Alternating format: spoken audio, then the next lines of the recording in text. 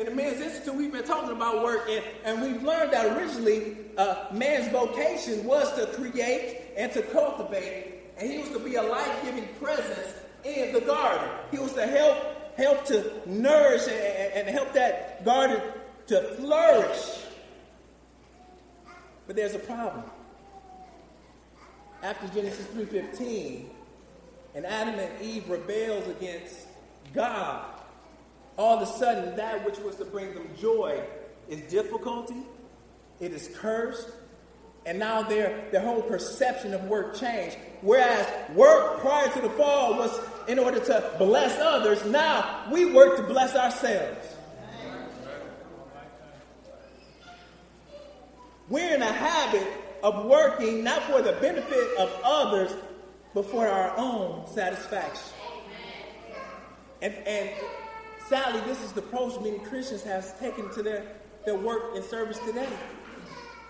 And I believe that Martha, that she busied herself with serving because in her mind, she equated how hard she worked with how much Jesus will love her. She's lifting up. If I can work this hard and this much, then surely Jesus can love me this much. This was her shot. This was her chance to be deeply loved. But is that how Jesus works? Turn with me to Matthew, the 20th chapter. I want us to see a few things of how God operates. Because he still has a perfect blueprint for work. In Matthew, the 20th chapter, beginning with verse 1, it says, "For the kingdom of heaven is like a master of a house who went out early in the morning to hire laborers for his vineyard. After agreeing with the laborers for a denarius a day, he sent them into the vineyard. And going about the third hour, he saw others standing idle in the marketplace. And to them he said, 'You go into the vineyard too, and whatever is right I will give you.' So they went, going out again about the 6th hour, and the 9th hour he did the same. And about the 11th hour he went out and found others standing. And he said to them, 'Why do you stand here idle all day?' They said to him, 'Because no one has hired us.' He said to them, 'You go into the vineyard too.' And when evening came, the owner of the vineyard said to his foreman, 'Call the laborers and pay them their wages, beginning with the last up to the first.' And when those hired about the 11th hour came, each of them received a denarius. Now when those hired first came, they thought they would receive more. But each of them also received a denarius. And on receiving it, they grumbled at the master of the house, saying, 'These last worked only 1 hour, and you have made them equal to us who have borne the burden of the day and the scorching heat.' But he replied to one of them, 'Friend, I am doing you no wrong. Did you not agree with me for a denarius? Take what belongs to you and go. I choose to give to this last worker as I give to you. Am I not allowed to do what I choose with what belongs to me? Or do you begrudge my generosity so the last will be first and the first last?'" That's not how the kingdom operates. You don't work to gain Jesus' love. Because he set his love upon you before you could ever love him. The way that Jesus operates in the kingdom of God is that it don't matter if you came in first, in the middle of the day, at the end of the day, or you barely got in. The same love he has put upon all his people. There's no distinction. God is not trying to make you jump through hoops in order to love you. The kingdom is totally different. And what this teaches us about Jesus is that he has a deep, abiding love for the least of us. For those who think that they're nothing, those who think that they can never be good enough for God, Jesus loves you. For a large part of my Christian walk, I've had that approach to Jesus. That I'm going to work really hard and surely Jesus will love me more. And there was a period of time in my life where Jesus was really breaking me. He was just showing me how much of a fraud I was. I was show. I had no depth. I was all show. And he was breaking me. And so I began to set this pattern of study while I would wake up really early and I would read through the scriptures a certain amount, and I would begin to journal a certain amount. I would pray, and if it wasn't for a certain amount of time, I felt like I was failing him. And in the beginning, it was rich. And for the first couple of days, I am really being blessed. And after that, I began to feel good about myself when I got it all in. Surely. Jesus loves me. Spent 2 hours with him this morning. Surely things will go well today. But as time went on, and you may miss a day, or you may miss a prayer, you may miss a scripture, and all of a sudden I felt like I became a Christian weightlifter, and I was just benching scriptures. If I wasn't memorizing scripture, I wasn't doing it right. If I wasn't praying for an hour, I wasn't doing it right.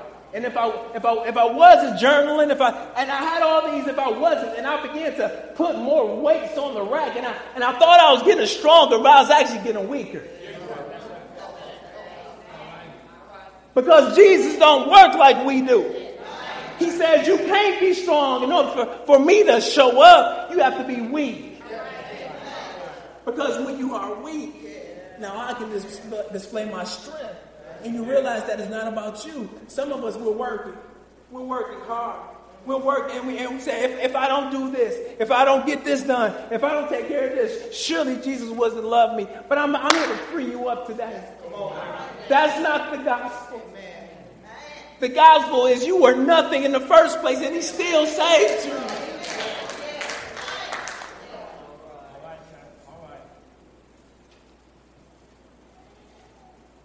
As soon as you begin to believe that you need to prove yourself to Jesus, you will be distracted from his presence. Martha fails to recognize that if Jesus initiated the relationship and that Jesus is God, then he knew how messy you was before he got there. He already knew you. What have you focused your attention on that's been hindering your satisfaction in Jesus? Has ministry got you bogged down? Has parenting in a godly way wore you out? Going to the same job day after day after day, trying to be a light, is that wearing you out? What about school? Is it difficult being an example for all those you come in contact with, and you just rather not go? Each one of these are great things. But when you do it in your own strength, trying to prove yourself to Jesus, you will fall flat on your face. Jesus knew what he was getting when he saved you. He knew who you were. He knew the good. He knew the bad. He knew all the ugly. But yet, in spite of who we were, who we are, he has chosen to save us. That's the epitome of love, is free love.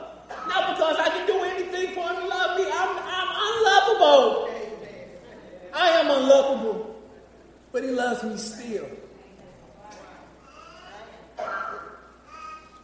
What's happening here in the text with Martha, there's this pattern of deception that's taking place. Because in the beginning, she welcomes Jesus in, and she's excited. And there's a joy. So Jesus is her joy.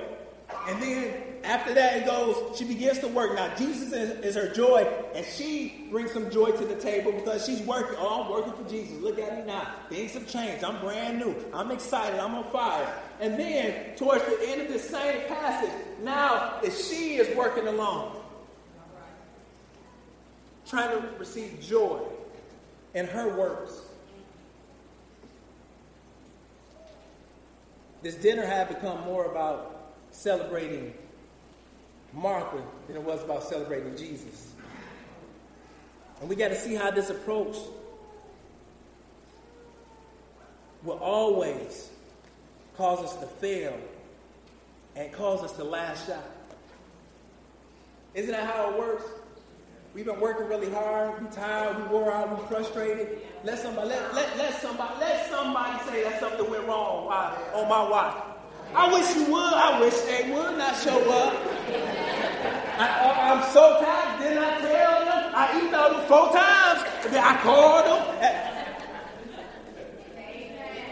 Ready to go off in ministry because our satisfaction is coming from what we're doing and not the one who sent us to do the work. I feel like this all the time. I have such a gracious wife.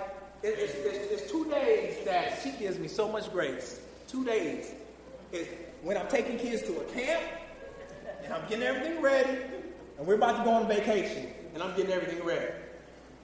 But I have this big list of stuff that needs to get done and I need to check it off because I'm like OCD like that. It got to be checked off.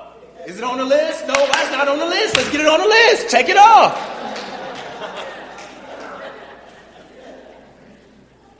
And by God's grace, I've gotten better and better. That if something ain't on the list, I'm not tripping. But I will receive satisfaction from getting it right. And Jesus wasn't in that. And many of us are here this morning, we're trying to live this Christian life, and we're frustrated. We have no joy because we're trying to get everything right. But he's saying you ain't going to get it right. That's why I went to the cross. Past, present, and future. Verse 40b, we see how she responds like this. And she went up to him and said, the way the language reads, she like just bold. Everybody's sitting, listening to you. She just come in like, what's up? There's a problem. Lord, do you not care that my sister has left me to serve alone? She didn't come in like, excuse me, Jesus, can I get a little help in the kitchen? No. Jesus, do you not care? I'm in here working hard for you. I'm in here slaving over the stove. I'm doing this and I'm doing that. And y'all just sitting there. Can you imagine? She's speaking to the Creator. The same breath she's using to curse God, he gave that to her just then. The audacity she has as she approaches Jesus. And why would she ever talk like that to Jesus? Because the distractions of life will harden your heart towards Jesus. Her search for significance through her service had become her treasure. And now on the verge of failure, her false hope is now fading, and she lashes out in desperation. She's just lashing out. The problem that Martha had was her view of God. She had a wrong view of God. And having a wrong view of God usually manifests itself in 3 different ways. We usually either we serve to be good enough for Jesus, and that usually takes place when someone just comes from just a rough background, and they know they just been doing a lot of dirt, and they got a lot of sin. Like they walk past, there's just a lot of dead bodies in the back. It's just broken. And they think that I would never be good enough for Jesus. He saved me, but there's still something I need to do in order to get rid of this weight and this baggage. There's something else I need to do. Or it manifests itself where you think you need to serve to get something from Jesus. This is the deal maker. Lord, my marriage is not working, or this ministry is not working out. I'll do this if you fix this. The foxhole type here. Lord, I'll do this, Jesus, but I need you to do this. But then lastly, we can actually try to serve to pay back Jesus. And we may think this is noble, but this is actually pride. Because we don't want to owe nobody nothing. The type of people that if someone does something nice to us, we gotta top it just so they don't think I owe them anything. And that's how we treat Jesus. John Henley, in his book, Serving Without Sinking, How to Serve Christ and Keep Your Joy, he says this: when we serve for any of these reasons, we will give up. These motivations for service are limited. They all lead to the same place, the dull drudgery of cheerless duty. They lead us to be bitter with God, annoyed with others, desperately disappointed with ourselves. And when we reach that place, we are not far off giving up on loving Jesus. Have you gave up on loving Jesus this morning? Have you been trying to prove yourself to Jesus this morning?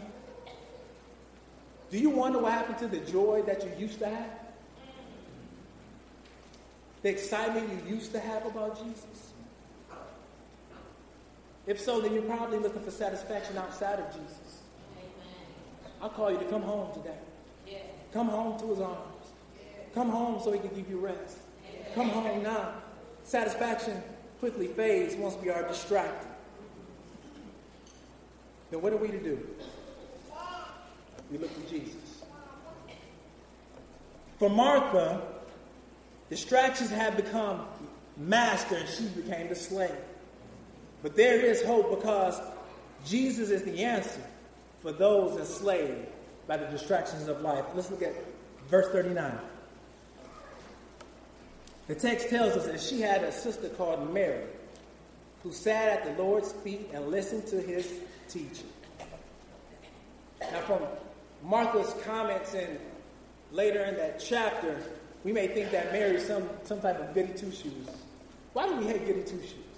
Why do we hate people who get it right? Because they're exposing us. They're exposing our sin. But I don't think she was a goody two-shoe. I actually think she was a fighter. And she shows us that when we will find the needed grace to fight distractions when we sit at the feet of Jesus. Mary was a fighter. She begins in this text showing us that she's willing to fight tradition.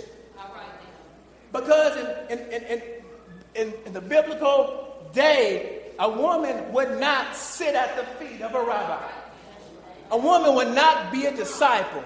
A woman was not a learner. She was barely educated in the first place. So a woman would never be at the feet of a rabbi. But a woman would be cooking and preparing the meal and serving. But where's Mary? At the feet of Jesus. Mary's fighting against tradition. Just because it's been that way. And when it's always been that way, and other people want me to do it that way, sometimes I'm going to have to fight against tradition in order to get at the feet of Jesus. Sometimes I'm going to have to go against the grain and say, I know what you said, but this is what he said. And we're going to have to fight against certain things in order to get at the feet of Jesus. She was a fighter. If we look over in John, the 11th chapter, it says that when her brother had died, in verse 28, when she had said this, Martha, she went and called her sister Mary, saying in private, "The teacher is here and is calling you." And when she heard it, she rose quickly and went to him. Now Jesus had not yet come into the village, but was still in the place where Martha had met him. When the Jews who were with her in the house, consoling her, saw Mary rise quickly and go out, they followed her, supposing that she was going to the tomb to weep.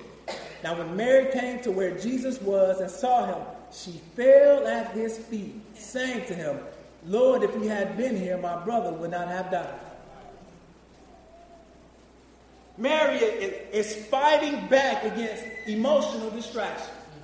In a time in her life where she could have been the most upset, the most angry at God, someone near and dear has died and is gone, and she knew it. If Jesus was right there, he could have did something, but yet she still fights against emotional distractions and sits at the feet of Jesus.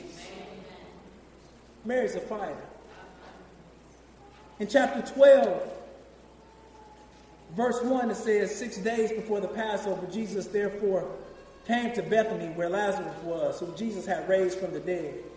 So they gave a dinner for him there. Martha served, and Lazarus was one of those reclining with him at the table. Now watch this. Mary therefore took a pound of expensive ointment made from pure nard and anointed the feet of Jesus and wiped his feet with her hair. Mary was willing to go against egotistical distractions. When it came to Jesus, she was willing to do anything. She had set her pride on the shelf. And she said, I'm going to get at your feet, Jesus. Matter of fact, I'll take my hair. I'll take whatever I get. I just want to anoint your feet, Jesus. It doesn't matter what I have to do. I'm willing just to be at your feet, Jesus. And for some of us, we are so proud and prideful and arrogant that we say, I know you want me to do that, Jesus, but I just ain't ready for that yet. And we're letting distractions keep us from the feet of Jesus. Each time we see Mary mentioned in Scripture, she's at the feet of Jesus. At the feet of Jesus is the posture of a servant. At the feet of Jesus is the posture of a disciple. At the feet of Jesus is the posture of satisfaction. Mary, she kept going to the feet of Jesus because he is the source of all satisfaction. In verses 41 and 42, he shows us this. He says, back in Luke the 10th chapter, but the Lord answered her, Martha, Martha, Martha, you are anxious and troubled about many things, but one thing is necessary. Mary has chosen the good portion, which will not be taken away from her. Since Jesus is the source of all enjoyment, he's calling Martha, look at me, trust in me. And he uses his word here, but one thing is necessary. Yeah. Necessary. And it's not like it's a good idea. This is not just take my opinion if you want. No, he says it's necessary, which implies that she was missing something that she actually needed. She was actually in the negative, and Jesus wanted to put her in the positive. It's necessary. He's necessary. And amongst the turmoil of that day, Jesus is giving Martha a choice that had eternal implications. Will you sit at my feet and eat? My son is growing quickly. And I'm finding out having a young man in the house means he's always hungry. And we always have to feed him. And he's always saying, I am hungry. Can I have a snack? I am hungry. Can we eat? I'm hungry. Can we have McDonald's? And he's hungry, but he's hungry because he's grown.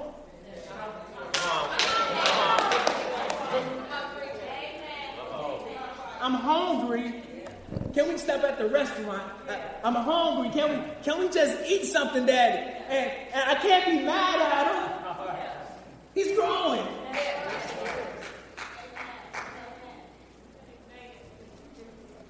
The difference between Mary and Martha in the text. Mary's hungry because she's growing. Martha's not hungry because she's dying. She's starving.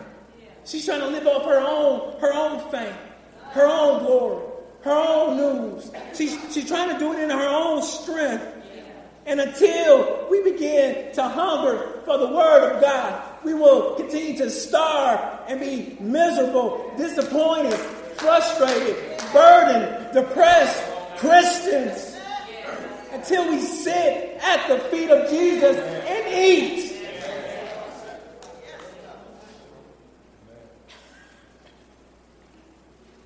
Jesus is talking about feeding her soul.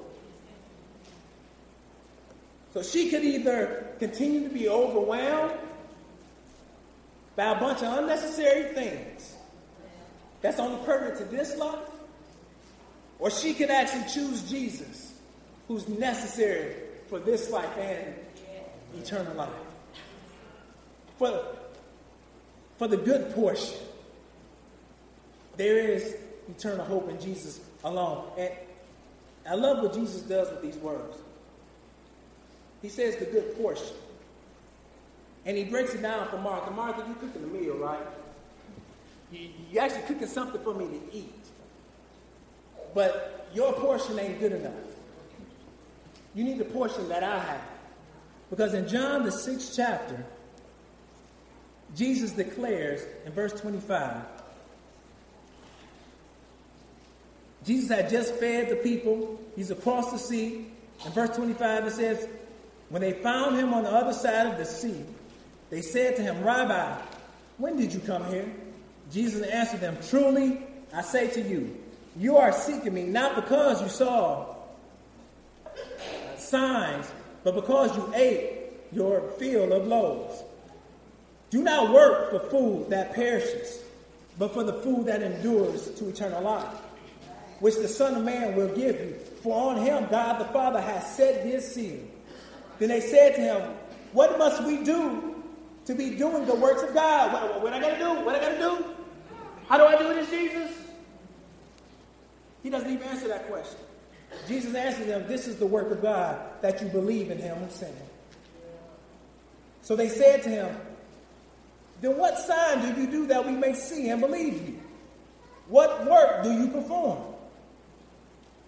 Our fathers ate the manna in the wilderness, as it is written, he gave them bread from heaven to eat.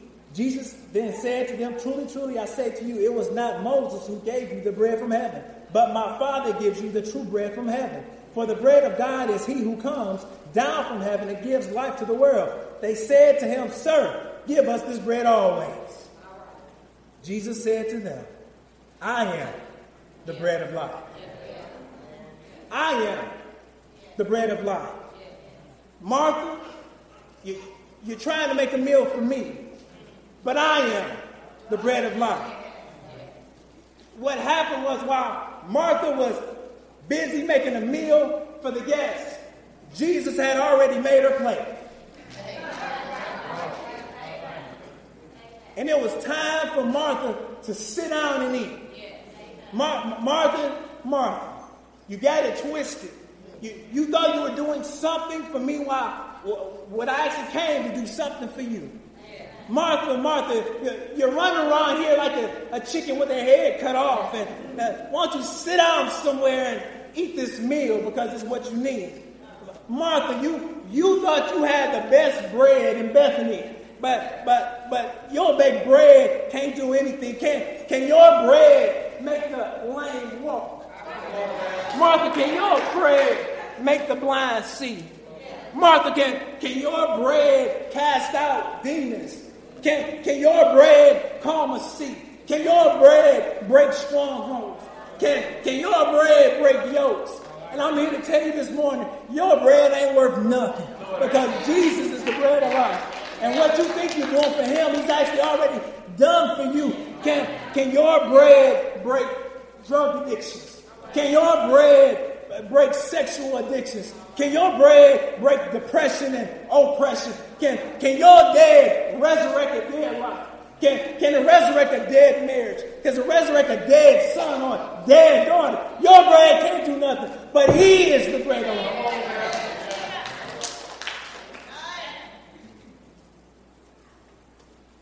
If Jesus really is the bread of life, then it's time to get somewhere and sit down. And let God be God. This is why. This is why. This is why satisfaction can only be found in Jesus. Because he's the only one that makes things brand new. Jesus doesn't just fix a situation, he makes it new. Jesus is the answer for those enslaved by distractions of life. Get somewhere and sit down. Sit down at the feet of Jesus and experience true enjoyment and complete satisfaction. Sit down. Sit down. If you don't hear anything else, hear this. There's some of you in here today, and though you're sitting down in seats right now, you're sitting down on the outside, but on the inside you're standing up. You're refusing to humble yourself before Jesus. You're refusing to submit to his authority. You're refusing to submit to the authority of Scripture. You're refusing to surrender all your cares and your wants in your life to Jesus. Sit down. Sit down. Because my fear is that there are people all over the world and in this church who profess to be Christians, who've never themselves sat at the foot of Jesus. Working and working, working and working, and I've never sat at the feet of Jesus. Doing and going and busy and reading and never sat at the feet of Jesus. And wonder why they're so frustrated, so miserable. Why this Christian life has no joy. I thought Christians had all the joy. They sing in the church. I got the joy, joy, joy, joy. They sing about it, but ain't nobody got it.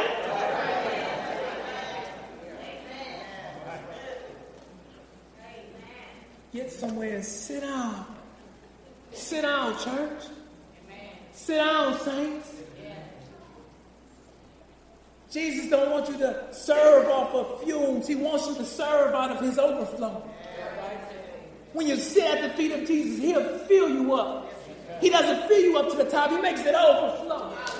So while you walk around serving, you got a full cup, and people just giving you overflow. They just reaping the benefits of you who have sat down with Jesus. They're reaping the blessings that because you have been at the feet of Jesus, they're being blessed.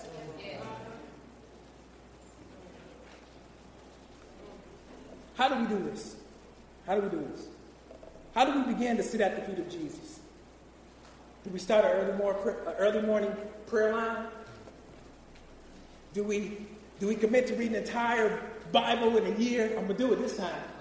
I'm going to do it. Those are good things. But those aren't necessary. You must sit down in your heart.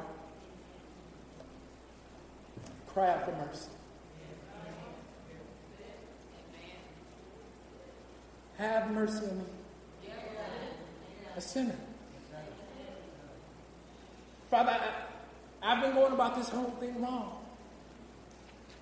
I've actually been making this Christian life more about me than about you. I've been working on the meal, Jesus. But really, I'm just trying to show up. Jesus, I've been setting the tables. I've been showing up early and staying late. But it really hasn't been for you, Jesus. It's been for me. Have mercy. Jesus, have mercy on me. Stand broken. Don't do anything. Sit down somewhere and cry out, have mercy. Jesus. I'm so tired and I'm struggling all the time, Jesus. Have mercy, Jesus. Father, have mercy on me that I may have strength. Have mercy on me that I may have energy. Have mercy on me that I may be a witness. Have mercy on me that my heart would love you like it should. Have mercy on me that my affections will be right before you. Have mercy on me that I begin to love the Word of God. Have mercy so I can enjoy Jesus. Have mercy on me. We cry out to Jesus.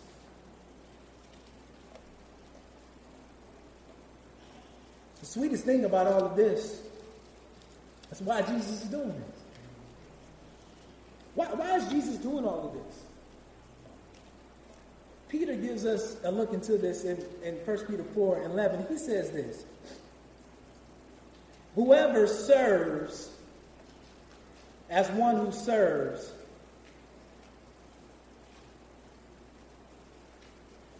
let me take it back to the beginning of the verse. Whoever speaks as one who speaks oracles of God. He's saying what to do. Whoever serves as one who serves by the strength that God supplies. Why? In order that in everything God may be glorified through Jesus Christ. You know why Jesus saved you? For his glory. You know why Jesus established his church? For his glory. Do you know why he's giving us this word? For his glory. Do you know why he gives you the privilege to pray? For his glory. Do you know why he gives you a right mind so you can memorize scripture? For his glory. Do you know why he gave you a mouth and some lips? For his glory. Do you know why he gave you a soft heart that's not of stone? For his glory. Do you know why he gave you legs and feet? So you can go and proclaim his glory. Jesus is doing everything for his glory. And I'm glad. And I'm glad.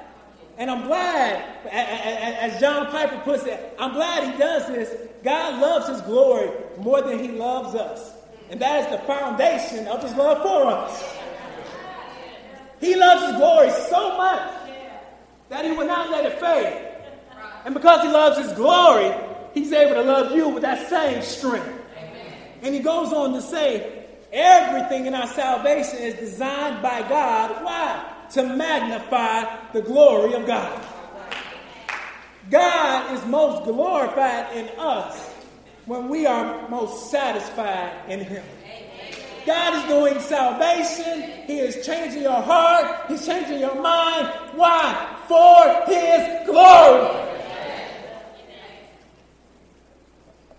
I can stand on that. Because his glory will never fail. Never.